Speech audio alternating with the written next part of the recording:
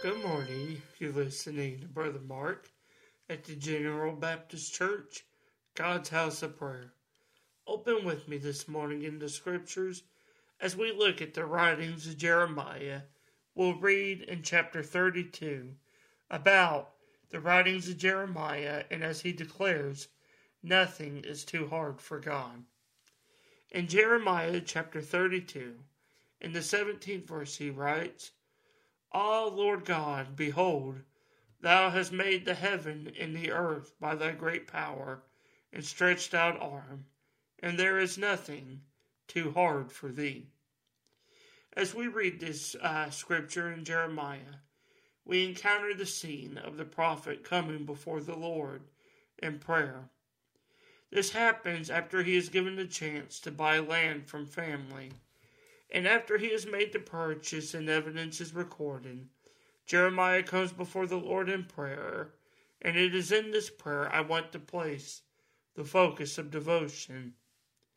In his prayer, he begins declaring the wonders of God, from how he made the heaven and the earth, even by his great power and the strength of his mighty arm, to the absolute fact that there is nothing too hard for him. The prophet's words should resonate in the heart of every believer and child of God.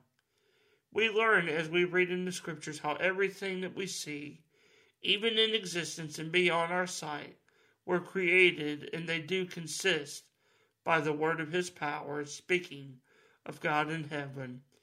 Paul writes about this in Colossians chapter 1 and verse 17, as well as the writer of Hebrews in chapter 1, verse 3.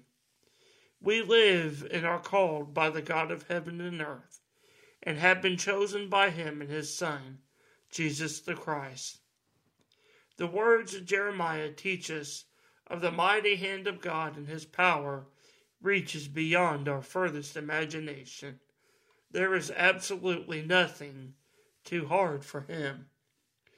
In this verse, we find great comfort that is available to every believer and they can receive. In the greatest times of trouble, God is with us. By his mighty hand, he will deliver us from these troubles, even in times when there seems to be no hope, like God isn't going to deliver us. He will walk with us through the fires of adversity. We can seek him in everything we do, for he surely will be with us. And lastly, this morning, as we encounter the Scripture, I want us to be mindful. Let this Scripture dwell greatly within your heart, to know that God in heaven, who made heaven and earth, there is absolutely nothing too hard for him. Let this Scripture be a blessing to you this morning, and thank you for listening.